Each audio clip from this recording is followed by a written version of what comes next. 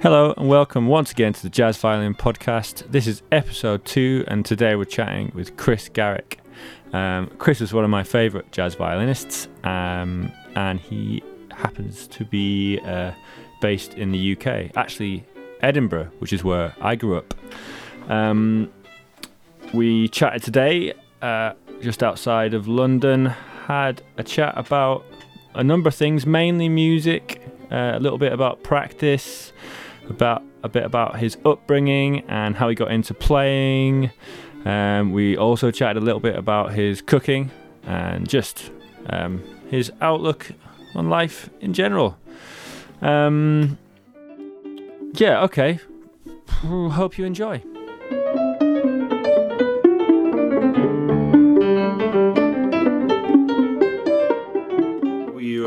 We were doing In Tune. What are you talking about? We were just on In Tune, that show that's on every day, Drive Time. Okay. Talking about a new album that we've got with Jackie Dankworth and David Gordon. What is that? Ben Davis. What's going on with that? It's called Butterfly's Wing, and it's a collection of songs and poetry set to music by David, with a quartet of fiddle, cello, piano, and voice. Oh wow! And it is very sort of unusual, in its nature. And I really like it. It's lovely. Very, very subtle. Very, very delicate. Right. Jackie's voice is the sort of at the centre of things. And it's Ben and I. You know Ben Davis? He set up that band, the Basquiat Strings, a few years ago. Ben Davis, does he play cello? Yeah. Yeah. The Mercury Prize nominated thing a few years ago with Seb Rochford and people like that. All right. Is he that crew? He's an amazing improviser on the cello. Cool. But we sort of pepper around the edges of Jackie's voice, and Dave just sort of gives us a beautiful piano carpet underneath. Right. Is the album out? It is, yeah. Okay. Yeah. I should let you have a copy if you'd like to have a listen. Yeah, I've got one here, yeah. That'd be great. It's a little different to the stuff I'm doing, anyway. But sort of like chamber jazz. Well, that's a sort of... You could call it that, nature of the lineup. There's no percussion. Right. And although I'm caught sort of scraping the body of the fiddle now and again to get a little bit of a bossa nova vibe. Yeah. Cool. So okay. I interject. No, I mean that's a you were just good about start. to hit me with a big question there. I think I was just going to start with the start, really. Just ask how you started playing. Really? Can you go from the beginning? Yeah. Well, I look at what I'm doing these days, playing the violin and enjoying it mostly, and I think, how on earth did I get here? Right. When I think back to when I was a kid, and I remember saying to Mum and Dad, please can I have a drum kit? I want to play the drums. That's really funny, yeah. And they were like, where on earth would we put a drum kit in this house? There's already 4 pianos, a harpsichord, electric organ, an electric piano, a few trumpets, a few clarinets. Yeah. And so it wasn't anything, it wasn't physically possible. Okay. So I ended up trying to play the drums a little bit at school, and they gave me a violin instead. So you started with drums? Well, it was an aspiration. Okay. I did start with violin, but I aspired more to the drums, and I think the reason for that is that I've always been really excited by rhythm and rhythmic things, rhythmic relationships. When musicians get together, it's really the rhythms, then the overlapping and the intertwining of rhythms that excite me, get me going. When I hear great drummers play, I stop and stand in bewilderment, and still do to this day. One of the first recordings I heard was this wonderful group with a violin player in it, but also some drums, called Shakti. Oh yeah. John McLaughlin's band with the Indian guys, and this guy El Shankar sitting in the lotus position playing ridiculous violin. But it was the tabla playing as much as anybody of Zakir Hussain that got me excited. Zakir Hussain is still alive? I believe so. I went to a masterclass he did at the Edinburgh Festival not that long ago. Yeah. And then I saw Shakti's revival thing a few years ago in France. I think it's still going strong, yeah. And that was the first cassette I can remember Dad giving me when I was about 5. On one side it had a bit of Shakti and a bit of Mahavishnu Orchestra. Yeah. And on the other side it had Stefan Grappelli and Django Reinhardt Hot Club France. Right. And so he gave me this cassette and I played it over and over and over again.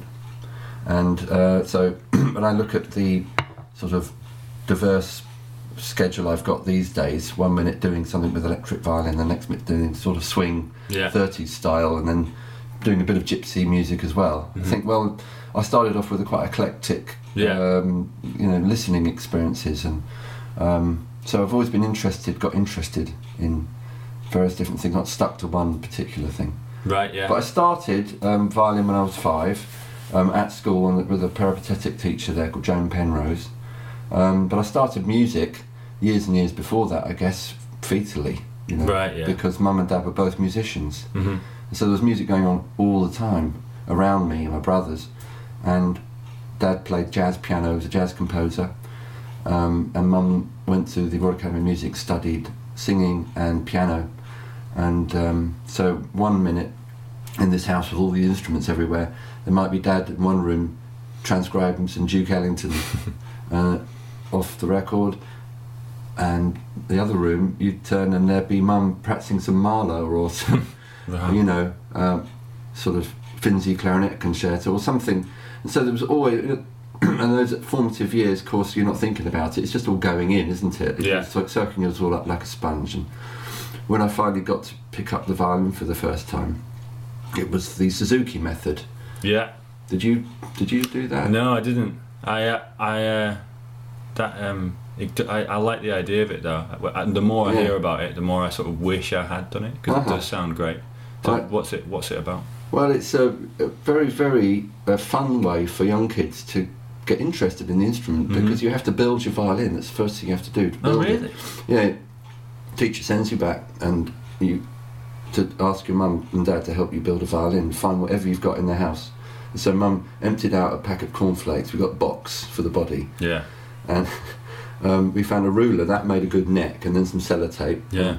So that was the fiddle done. Wow. And then for the bow, I think my teacher Joan Penrose had said, what you need to do is get some string and a rubber hoop, like the ones you used to have in sports halls. Yeah. Or rubber hoop.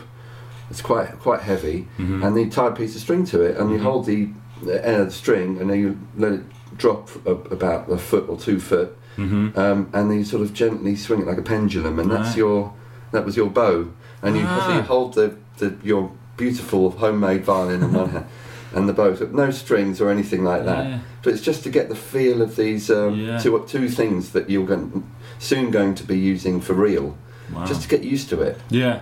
So that was the beginning of the Suzuki method, and I stayed with Joan until I was sort of 11 or 12, and then I started having some tuition from a wonderful guy up at Hitchin called Bernard Blay, who was a big inspiration to me. And he was also he was a classical player actually, Bernard, but he loved jazz music, so he was quite sympathetic to my tendencies, crossing over all the time between the two. And then I stayed with Bernard until I finished my grade 8, which I was 15, and then I sort of took things off on my own. But going back to the earlier time, Dad would take us to gigs, and so we would go and see him play with bands at places like Ronnie Scott's in the mid-70s, and be exposed to all the excitement and atmosphere of a jazz club. Yeah.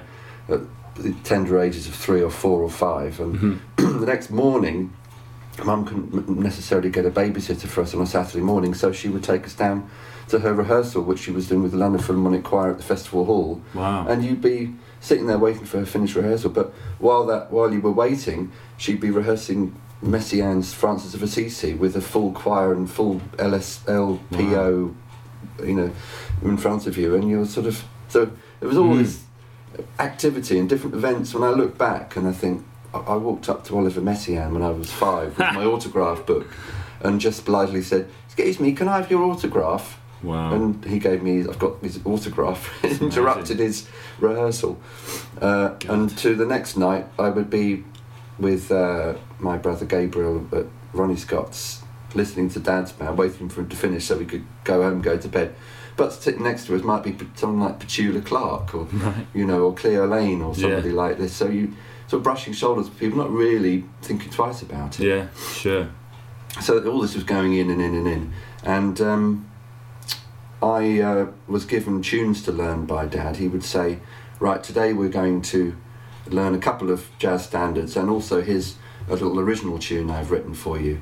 And so he'd write these down, and then he would accompany me, and I'd learn them. So, for example, I would learn tunes like Lady Be Good and Honeysuckle Rose, Limehouse Blues, these sort of mainstream standard tunes that we all play and everyone loves to hear, from the age of 5. And alongside that, Joan Penrose on the classical side was giving me the sort of technical work, and I was working through grades 1, 2, 3, 4, 5 with her at the same time. Okay, yeah. And so I kind of look back and I think I got the strength to play via the traditional route, and developing an okay technique. And on the other side of the camp was all this exoticism of jazz and rock and fusion and Indian music and everything Mum was getting up to with the classical stuff. Well, did your mum play piano?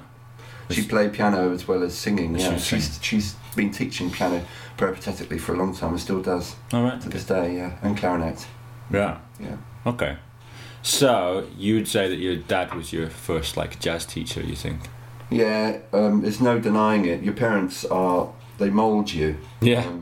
Or they can mould you if they take. It depends how involved they are in what you're doing. But Mum and Dad were very, very involved. It was a very, very fertile period for them as well. They were busy having a young family. I'm one of 3 brothers living together in the house with all these instruments with Mum and Dad. And so there was a real kind of arrow of time. There was real momentum. Right. And we were all soaked up and wound up in all that. While I was growing up, there was a new jazz club opened in my hometown, Berkhamsted, which Dad was heavily involved with, when a local jazz fan found that he was living around the corner from him. He came around and said, I can't believe this, you're Michael Garrick, I've got your LPs going back to the early 60s with Joe Harriott and Shane Keane and the likes, and we've got to do something. You live here, there's nothing jazz going on here, so let's start a jazz club. So that happened, and that's still going strong, that Berkhamsted Jazz Club. So we were just all swept up in the wave of what was going on in Dad's career and Mum's career at the time. Yeah, and so I have to say he was the only influence really. Or Mum to a slightly lesser degree, of course, because I'm now forging a career much more on the jazz side, the improvising side. But her influence was no less critical. Yeah, sure. She brought us up on a diet of Indian curry and love and energy, which still depend on to this day. Yeah. Indian curry is the diet of jazz musicians. In England anyway. They're always open late. So would you say that it was a positive thing having musical family? Certainly, yeah. At the time, I was very distracted, like you could easily be as a young kid, by sport, girls, drums, rock music. But by and large, Dad was, however, determined he was to get us to toe the line and, practice enough so you could maybe one day follow in his footsteps and go into music. He was pretty patient with us if we were playing a bit truant and a bit naughty, which of course you do, for young kids growing up. And went off the rails a couple of times, and I remember stopping playing the violin for about a 6-month period when I was 11, because it was really opposed to everything I wanted to do at that time. And Mum and Dad were cool about it. They didn't really say, no, you must continue, so they let me pause, and looking back, I know that they knew I would go back to it. They were just waiting for the day. I remember thinking one day, I'll just see how this feels. It's about 6 months later. Yeah. Now I've had a little break from it, and I remember picking it up thinking, I can actually still do this. It actually still feels all right. I haven't forgotten any of it. Yeah. I can still play. Then things accelerated a bit more, and I guess I started to enjoy it a little bit more. Okay. But still, I wasn't ever thinking I'm going to do this forever. Oh, really? No, not at all.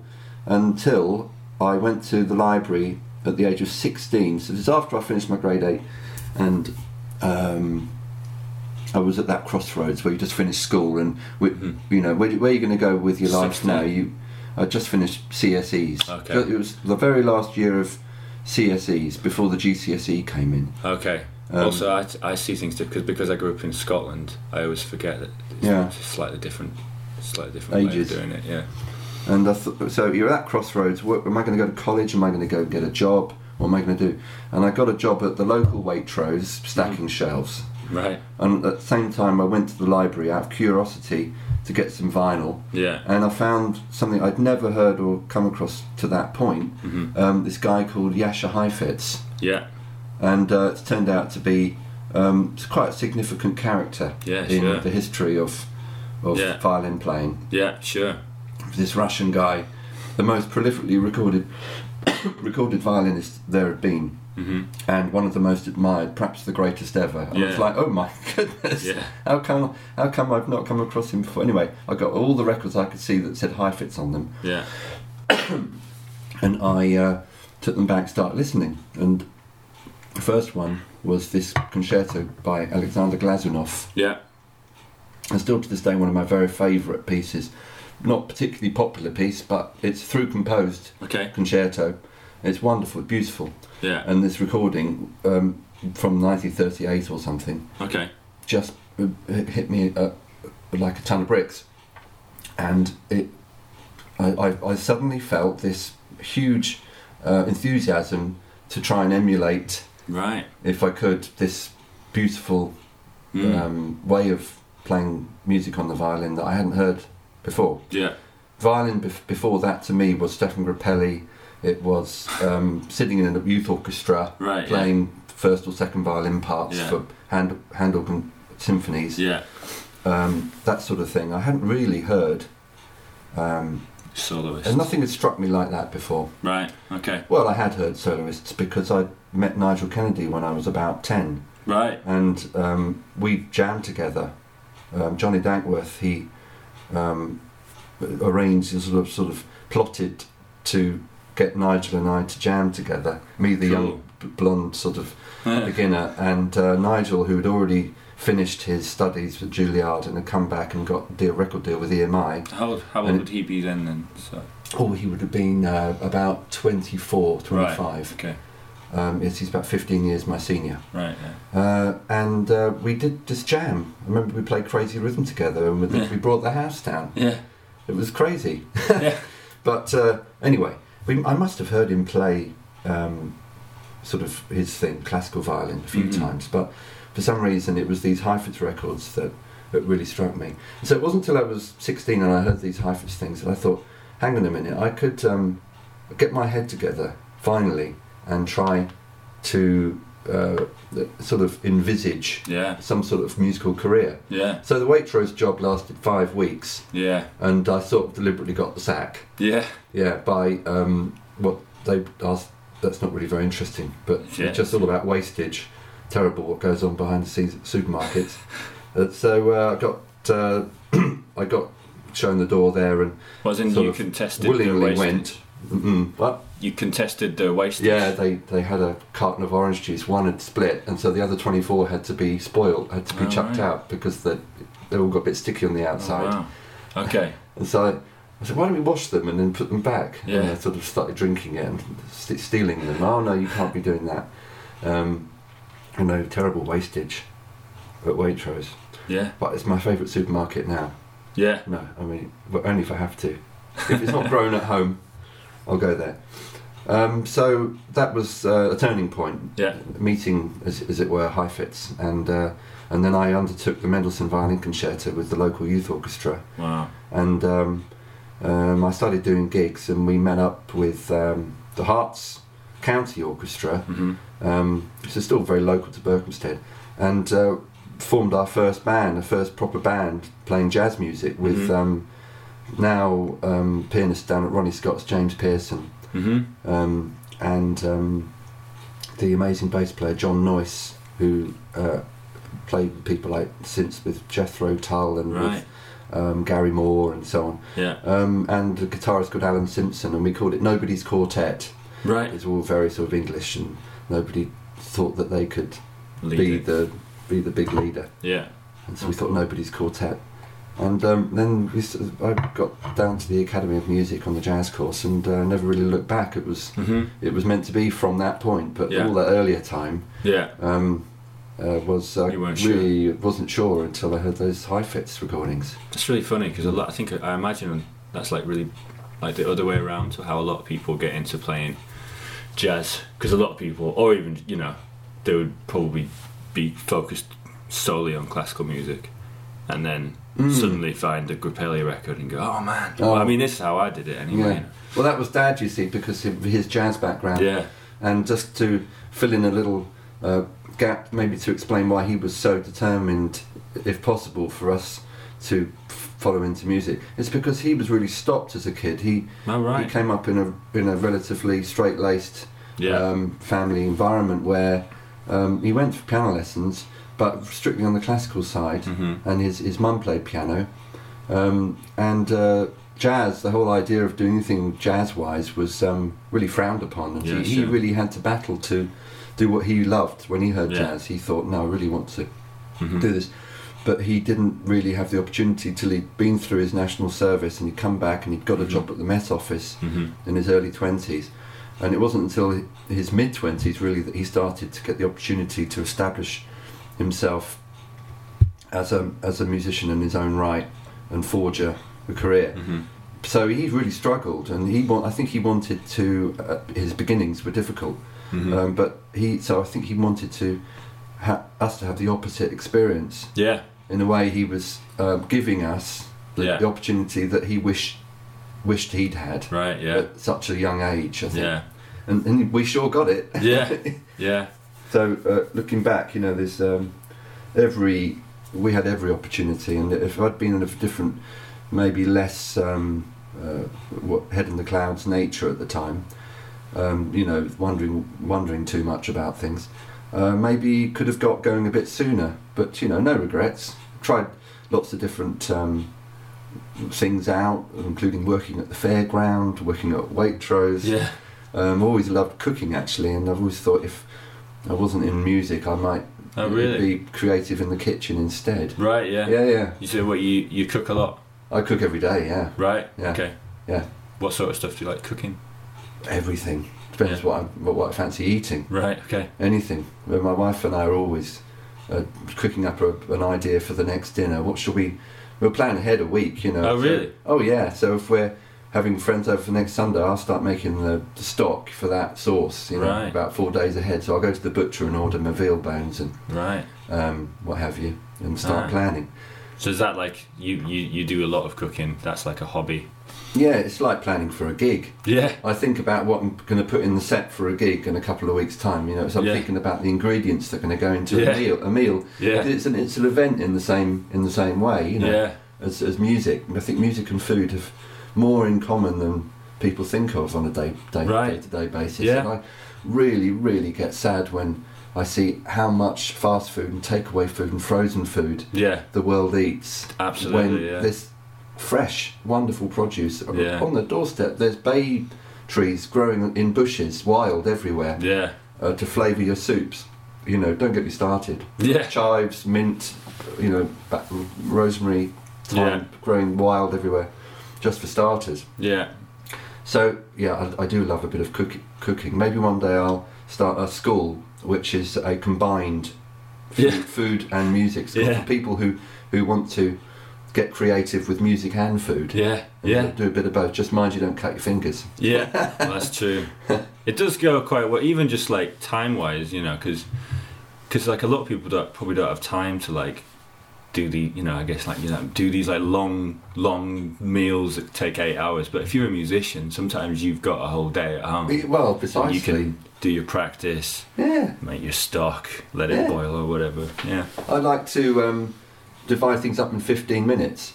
All right. Going back to Heifetz, excuse me, I got his biography. I forget the guy's name who put it together, but I took a really interesting thing from it about practice. You know this thing about practice, hours and hours and hours of practice that when you're young you tend to do, and I did a bit of that, and I kind of did a bit of damage to my technique and got a bit of a strain in my neck, just going over things too hard all the time without when was this? a break. We're talking about that time, 16, 17 years, building up to doing this Mendelssohn performance. And I was reading Heifetz's book, and there's this comment that he makes in there about practice. It's the same as music and everything, actually. Exercise. It only works best if you follow the 3 golden rules. Ooh, 2 secs. It just stopped. Don't stop. It started again. Oh, has it? It just freaked out a little bit. Looks like it started again. Back in business. I think so. I can hear it again. I don't know what I'll do about it. Where did it cut out? It cut out. I think we were talking about the 15 minute yeah thing. So the 15-minute chunks of time, and the way Heifetz expressed this was to do with attack, sustain and release. So like a phrase, a bebop phrase. Okay. Attack, sustain, release. But you do that. It's got a beginning, a middle and an end. Yeah. And between times there's breath, there's space, where there's time to listen. And the same thing applies to practice. Good practice is the same. So he advised 15-minute chunk of playing, concentration, and then when it gets to the end of the 15 minutes, put the violin down, do something else for 15 minutes, relax. Yeah. And I tried doing that, and it was just like a revelation. Really? Yeah. Yeah. No rush. Yeah. And you get twice as much, 10 times much more work done that way. Yeah. If you give yourself a chance to rest between each effort, rather than slamming up. You must do 3 hours practice, right? No break, Yeah. And then at the end of it, you kind of go, well, I've done it, but it didn't feel that good. I feel a bit of strain in my hand, and I've still got to go over that, but it's not quite right. And so there's that thing of overworking something. It's like if you overwork the egg whites, the meringue's not going to work out. And so there is a fine balance, and I think time and rest, those combined with work, time, rest, and work. So that's attack, sustain, release. That recipe worked really well for me, and I tell people that I'm teaching that now, and if they're patient enough, they try it and they say, yeah, that really works. Cool. But of course, when you're young and you've got all the energy that you've got and burning inside you, it's tough to be patient. I understand that. It's good that you got into that so young anyway. You're getting into that 16, 17. I think if I hadn't, I've got physical difficulties, as I think all violin players must. A little bit of tennis elbow, a little bit of a trapped nerve in my neck. Yeah. But I've been lucky that I did discover that things. It's helped me not to get further difficulty, to keep rest every because it's a twisted wound position, isn't it? Elbow under. Especially, there's a lot of tension there. Yeah. So it's really important just to go floppy. Yeah. To help to sustain your career. Yeah. Okay. Yeah. I might take that on board. It's because it's no effort to do it as well. It's less effort, it seems. Yeah, exactly. It's less effort. So yeah. Well, you always feel better when you come back to it, don't you? As well, like because I went away for 2 weeks and came back, and it just instantly feels. Yeah. It feels weird, but you're like, everything feels great. Yeah. And you feel refreshed in your mind as well, probably. Yeah. Having gone and rested something for a bit. Yeah. So I imagine these little 15-minute bursts. Sort of just little smaller versions of that. Yeah. What's we got? Okay. What else would you like to know or not know? Did you try to think? You met Grappelli. Did you meet Grappelli? Yes. Yeah. And the more time goes on, the more sort of pivotal that moment seems. Although actually it was a tiny little moment at the time it happened. It was 1976, and Dad took us along to a gig, and Stefan was playing, and we went into, Dad just boldly as he would, he's quite a determined fellow, took us up to his dressing room and knocked on the door, and Grappelli opened the door, went in, and he said, "Hello, how are you?" And I said, "Oh, my name's Christian." And Dad was saying, "Yes, he's learned to play the violin and all this," and I'm thinking, am I? What's going on? And I had started then, but I think I understand the situation more now, adult, than I did at the time. I've got his autograph, and I remember him patting me on the head and wishing me good luck with everything. Yeah. But the best thing about that night, I remember, musically, was the second half. He didn't come on with his violin. He came in and sat down at the piano. Yeah. And he played blistering jazz piano for about 20 minutes. He was amazing. Without any accompaniment. Yeah. And then, of course, now I know, having read and learnt a bit more about him, that was his love. His piano was his first instrument. Yeah. And violin, as he used to say on a regular basis, piano is my love and violin is my gimmick. Yeah. And it's laughable, because, of course, his reputation is as a violinist. But his piano playing was just sublime, and as far as I'm aware, there's only one recording of him on piano, or just solely piano. It's called My Other Love, and it came out at the end of the 80s, I think, on EMI. Yeah. But you put that on, and if you don't see the cover, it could easily be Art Tatum or somebody like that, or Errol Garner.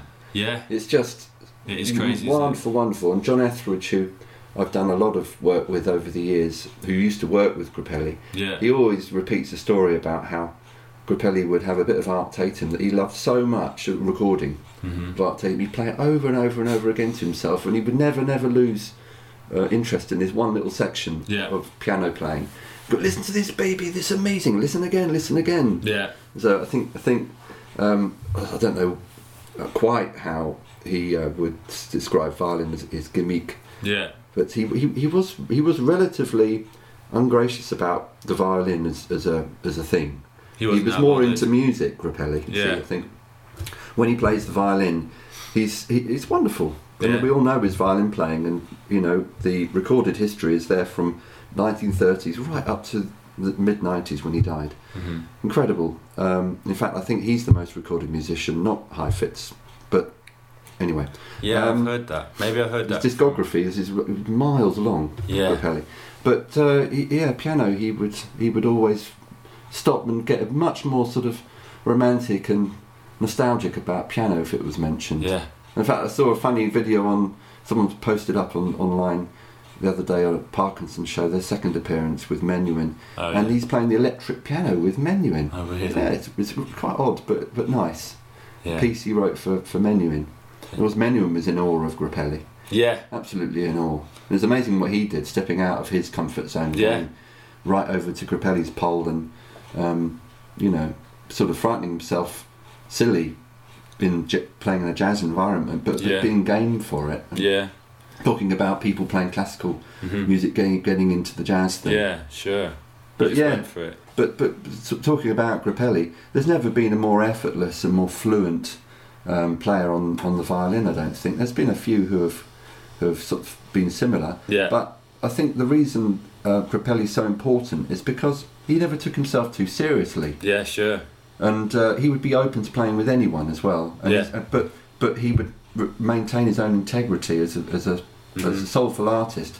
I've got recordings of him playing with people like Gary Burton, with Paul Simon, Ravi Shankar, as well as the ones with Django Reinhardt, and there's some wonderful stuff with George Shearing in the 50s, British piano player. And he's every single example, he's still recognisable as Grappelli. Yeah, sure. Completely just loves playing music and sharing music with people. One the other day I saw I hadn't seen before with McCoy Tyner. Yeah. And it's great. Isn't that fantastic? Yeah. So he's just one of these human beings which he happens to play the violin and so on. But I think he's just got the right attitude to things, music, life, people in general. Yeah. Which really appealed to me, and so I think whilst there are lots of other people who played jazz on the violin, there's something about Grappelli's attitude and the way he presented himself, which I think is a great example of how to be. Not taking himself too seriously. I think that largely that can be a hurdle which people put up for themselves, which actually limits their potential. Yeah, I agree with you. It's I think it's quite hard. People do take themselves very seriously. Another violin player that I heard young, which I always recommend people listen to, less well known, but of course is Stuff Smith. Oh yeah. Using the heel much more than Grappelli, who you tended to play down the tip of the bow more. Stuff Smith, wonderful. Yeah. Other influences on the fiddle, as I mentioned, El Shankar earlier. And some early Jean-Luc Ponty I really liked. Oh yeah. Where he's in his sort of Coltrane-y period. Playing without jazz long playing. Yeah, and playing without any vibrato, and really kind of drying the whole sound out, and playing very flat, sort of almost emotionless, but through doing it that way, making it, sort of really emotional. Yeah. A beautiful recording of You've Changed in the mid-60s on that album, Sunday Walk. I don't know that. A live album, Sunday Walk. It's amazing, It wasn't so excited about some of Jean-Luc's electric stuff in the 70s, but cool. And then Didier Lockwood a little bit, important figure. Yeah. He kind of took the baton from Jean-Luc, I think, and developed a very efficient, fast way of playing bop stuff. Yeah. And other players he just died, I really like. Yeah, he died not that long ago. Suddenly, that was quite shocking. Shock. Other players on the fiddle. Well, there are lots of no one else, but obviously Joe Venuti and Eddie South. Some of the other early guys are special for different reasons. Yeah, Joe Venuti's a good one for sort of bridging the gap from straight style playing to jazz style playing. Some of those things with Eddie Lang. Yeah, a really nice way in for classical students wanting to cross the gap. Although I don't like to think of it as a gap so much as just a sort of imaginary gap. It's definitely music is all music is music. It's breaking down barriers in your mind rather than there being a jazz camp and a classical camp or different camps. Yeah. It's about making a sound together. Sure. And so I think it's more about ensemble playing in the end. Let's not have the conductor, let's just all sit and listen. Set up a groove. And sometimes I go to the academy or the college in London here and we do workshops with the first year strings, and that's what we do. We set up a little groove and they're all rabbit in the headlights to begin with, but within 5 minutes they're all going, oh hang on, no, this is cool. There's only a couple of chords here, maybe just one chord. We'll take a South African thing, maybe a Dollar Brand thing, township vibe thing, and set that up. And within 5 or 10 minutes, most of the room is having a little go at improvising. Straight away, and then maybe introduce something a little bit more sophisticated after that. So bit by bit, these 18, 19, 20-year-olds find that it's really not that far removed from anything I already know. Already got more than enough technique to because we're staying in first position by and large, not doing anything at the dusty end. So do you find people? So you find people generally, classical musicians can, after 5 minutes, get into that way of thinking. Definitely, I'm always approached by people in recording sessions or at the colleges, and then professionally out on tour, who have figured out for themselves that something that they might like to try, even if they've already had a 10-20 year long career, so they might be in their 30s or 40s already, and they want to go on a little voyage of discovery, and then just showing them how you can break up a scale into patterns, for example, something as simple as that, not just an arpeggio but using a pentatonic or a tetratonic scale, and then how you can use the violin, of course, expressively, which something that maybe we take for granted, but you can do all these incredible things with glissando, double stops, pizzicato, all these things which you can't do so much on saxophones and trumpets, and they do their own effects, but there's so many expressive aspects to string instruments, fretless instruments, and that we can employ when we play jazz material to make it. I mean, thinking of El Shankar's style of playing, for example, all that one finger stuff up and down. You know, it really can be such an expressive instrument if you're sensible with it. I think one of the big pitfalls and biggest crimes of a lot of people improvising on violin, viola, cello is never ever taking the bow away from the damn strings. And it's really frustrating because, of course, I think we don't have to take the horn out of our mouths, obviously. So you just don't have that barrier there. But the music can suffer as a result if you don't put those rests, like we were saying about practice earlier, about phrasing. So one of the first things I try and encourage people to do is to, for goodness sake, put some punctuation in your between your ideas. You know, have a little think about the listener, give them a chance to soak up what you're performing for them. Use bebop as a really, really good source for that rule. All of Parker's tunes are broken up beautifully into attack, sustain and release, or attack, tension and release. Do that.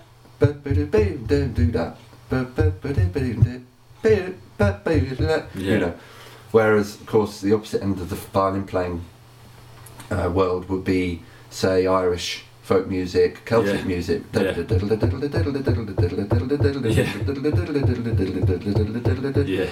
Great for that. You know, that's where that is. You know, the way it all threads together. That's part of the fabric of that world. But if you do that in a jazz context, there's no room for anything else to happen. So I'd say to people, students of mine, if they ever seem to be leaning towards that, not taking the bow off the strings, please have a listen to Miles Davis. Have a listen to various whoever you care to mention, and just listen to what they're doing with space. In fact, just yesterday, one of the people I teach down at the Guildhall transcribed some Miles playing Round Midnight. And he'd done a great transcription, and he said he was amazed how when he put the bow to the string to play what he'd transcribed, how in that moment, even though he'd been listening to it and transcribed it for hours, writing it down, when he actually started playing it, he couldn't believe how much space there was between each phrase. We have to remember how important it is to use space as a device to make our ideas more coherent. That's really what I'm trying to get at and what I'm getting at there. And people like Parker and Miles and Herbie Hancock, all our favourite musicians, or certainly some of mine, that's great source material for seeing what I'm talking about there. But of course on the violin side, again, Grappelli, of course there's plenty of examples of him playing without very much space in his solos. Grappelli, sounds perfectly fine. So I guess what I'm talking about more is it was more contemporary style of playing. But then of course I've just remembered his recording, Grappelli's recording with Gary Burton, Paris Encounter. And for example on there, Blue and Green. And he does use a bit of space, you know, so he kind of was that sort of musician. He would just sort of adapt to different musical environments just so naturally. I think he used an early version of Undecided with Django Reinhardt. It would be like which is wonderful, of course. And it serves the purpose there, because of course you've got endless. It's something that Kelly knows a little bit about. He's coming back into the room. Runkle Junkle. Anyway, I'm, as I started off saying, involved in a variety of different things musically, which is what keeps me going. It's a variety is the spice of music and life and the rest of it. Sing with Jackie Dankworth's Butterfly's Wing. I do a duet with David Gordon, the pianist. We touch on all sorts of different musical subjects. Play a lot with the Budapest Cafe Orchestra still, just releasing a 9th CD. And I love that because that's a real hybrid of all my musical tastes put together. There's a little, you know, it's sort of essentially based around Balkan folk music and Russian folk music, but we don't really exclusively want to do anything authentic about it. We like to take elements of it. Yeah. So we're not trying to do transcriptions of our favourite recordings of Sandor Lakatos or of the Budapest, any of the Budapest orchestras. We like a good melody, so we'll take that, and we happen to play a lot of the same instruments as you find there. Double bass, accordion, violin, and domra, saz, guitar, darbuka, tambourine. But we'll find a good melody and do our own thing with it, using ideas from jazz, from film music, from other parts of the world. We'll play Garrick folk music from Scotland. We'll play a bit of John Barry, and we mix it all together and call it the Budapest Cafe Orchestra. It's a lot of fun, it's light-hearted, and by and large crowds really seem to enjoy the show. And again, we don't take it too seriously, you know, for goodness sake. We take the music seriously enough to play it well, but we don't take ourselves too seriously. So really enjoy that. And there's jazz and improvisation at times during performances for Budapest Cafe Orchestra. We've got a plan to record a wonderful piece that I was fortunate enough to have written for me by John Dankworth, a jazz violin concerto. Oh wow. And combine that on a record with something that my dad, Michael Garrick, wrote many years ago for again Nigel Kennedy to play. So this sort of jazz violin concerto thing, but this sort of small suite that he wrote called At Home for Nigel, and try and find some funding to record that with the orchestra. And that'd be cool. Both pieces are orchestrated with a jazz group at the centre, a quartet, piano, bass, drums in the middle of it. So try and get that together soon, and then continue teaching at the Royal College, Royal Academy, and the Guildhall in London, and a little bit of private on as well. I just love participating in music. Jazz violin as a sort of subject is not something I tend to separate off from anything else. It's all part of one big picture for me. In my mind, it's when I speak to people learning jazz violin, how to improvise, I always encourage them to go and transcribe something, but not necessarily a violin player. Go and pick an improvisation by Keith Jarrett or by somebody that you've heard. Doesn't need necessarily to be violin. And there's two main reasons that's useful. First of all, the language they're using on their particular instrument, piano, guitar, drum, saxophone, trumpet, is going to be suited to that instrument, and so by applying it, putting it on the fingerboard, it's really going to stretch your technique for one thing, and your thinking. It just broadens your experience, and will inform you even more about what you can incorporate, what works, what doesn't work. So I think of it as music making rather than the violin as a jazz instrument. And so I'm not too bogged down with the jazz violin thing so much, you know. As I say, I always wanted to be a drummer, so I tend to play quite percussively if I get the chance. We have every 3 months or so we do a Saturday night down at the 606 in London, and we really let our hair down. I get the pedals out, I get the electric violin, and play some very loud sort of headhunter stuff. We do actual proof, Herbie Hancock thing, and then the next minute we might play a really nice, sumptuous, gentle ballad like Touch Your Soft Lips and Park, and everything in between. And we really have a great time, a lot of originals, and do a lot of looping, rhythmic stuff with looping, with the electric fiddle, and duetting with Tom Hooper, the drummer I've been working with for such a long time. So you like rhythm? I do have a soft spot. I do have a soft spot for rhythm. I've noticed that in your playing. When I've listened to you play, I've noticed that you'll sort of throw the accents around. I just love what the Indians do with their T-highs. I did a bit of that actually. And all the takadimi-dum, all the stuff like from Shakti onwards, and I got more interested in what the tabla players were doing. So studied that a little bit, and then we had fortunate enough at the Academy to have lots of wonderful people come and talk to us, arranged by the wonderful leader of the course, now departed Graham Collier, and a chap from Banff in Canada who used to come over all the time. Wonderful musician and teacher, Hugh Fraser. And between them, they used to get in people to talk to us. And one of them was this Irish bass player called Ronan Guilfoyle, and Ronan wrote this wonderful book which I bought, all about odd meters and how you can apply rhythmic ideas over regular time signatures, 3 and 4 time. And he had his band with him, and they performed for us, and it was just spellbinding how he'd got his head around it, and I learnt a lot from reading his book. And then another day, for example, Steve Coleman would come in, say, with his M-Bass group. It just seemed to be people that were at Ronnie's that week, and Hugh or Graham or somebody would get in touch with them and say, what are you doing today? Because obviously they're not on at Ronnie's until 10 at night.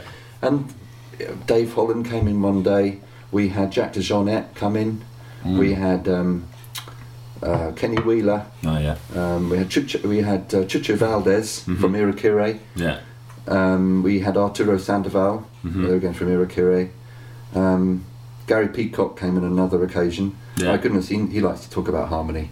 Wow, really? Yeah, that was mind-numbingly harmonic, that lecture. So it was an incredible fertile period for everybody down at the Academy. Very exciting. So rhythmic, a lot of interesting things about rhythm, which I really got into big time on the Academy jazz course. And started coming into my writing all the time. Although I would play hot club music, more sort of, I guess, mainstream jazz violin stuff. I did less and less of it while I was there. I got much more into odd times and odd meters and playing electric violin, looping, mucking around with those ideas. Do you enjoy that more than the sort of older stuff, the hot club stuff, or you just, is it? I think what I enjoy is having the variety now. In fact, I could do with a little bit more of the odd time wacky stuff than I do at the moment. But I do enough of it, just about, to keep things ticking over. So in equal amounts, I think it's about having the mix. If I did more of one than the other, then I'd get quickly bored of that, and miss the other thing. It's like we were saying earlier at the beginning about food. Sort of mix and match all the time. And it might be a sort of French thing, or Italian thing, a Spanish thing, or Eastern or Thai vibe, and Chinese. Just as long as you get a little, you don't miss one thing for too long. Because once you've had the taste of something really good, you kind of remember it, don't you? And you sort of go, oh, actually, what about? Oh, it's been a while. Let's do. A seafood paella. We haven't had one of them for a couple of months. And then you go, oh yeah, that is as good as I remember it. So, so on and so forth. The same with music. There's a chord, and you go, what was that lovely voicing? That sort of leading dominant thing with the root on top. God, I haven't heard that for a bit. It's just the fact the root's right up there on top rather than underneath. You go, why have we overlooked that? Let's make sure we use that a little bit more often. So there's some more exotic things which don't necessarily register or get lodged in place harmonically, rhythmically, melodically. So it's really important to take stock of things. That's why transcription is so important. I transcribe something every week still, and sit down at the piano and work out what on earth is going on with the harmony, which doesn't look like it is in the real book, or it's so different from another recording.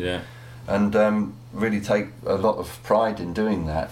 So you'll transcribe songs, or you'll transcribe solos, everything, just something, anything. Just something, anything. If I find some material, whether it's something, some Beethoven or some Mahler, or it could be something from Hungary, it could be something from anywhere really. Some Gallic folk music, a rare bebop recording, bootleg that I haven't heard before, that someone's just posted up on YouTube, of maybe a tune that I'm already familiar with, but there could be something about that certain performance which that I hadn't heard before, that hadn't occurred to me before, but had happened on that that day, and someone happened to record it, and you go, shit, what's going on there? So you get the pen and paper and the piano, and you go, oh yeah, that's what it is. It's sort of like what I understood before, but there's that voicing is just slightly different, so it creates a slightly different tension in there. And it's focusing on those little nuances which keeps life interesting. Yeah. Because everything isn't the same. Everything's changing all the time. Everything's fluid. And so, although you think of life as being a bit episodic, a bit repetitious, actually, there are those little nuances and relationships you have in every way between people, between instruments, between ingredients. It just never fails to fascinate me. Yeah. That's a nice way of looking at it. Yeah, it's great. Just keep an open mind. Yeah. It's also probably a good place to stop. I think I can hear people. I thought you were going to ask me what strings I use or something like that. Very interesting. What strings do you use? That's not a very interesting question, Matthew. Obligato. Not using Parastro. What's it? Eva Perazzi Gold anymore because they keep going wrong. Really? They're really expensive, and the A string keeps unwinding itself. Like really? Yeah. How quickly? After a few days, putting it on, and I keep having to send them back, get refund or replacements. Yeah. So I'm not quite sure. Have you got any recommendations? I spent ages just using the standard dominants because I was poor.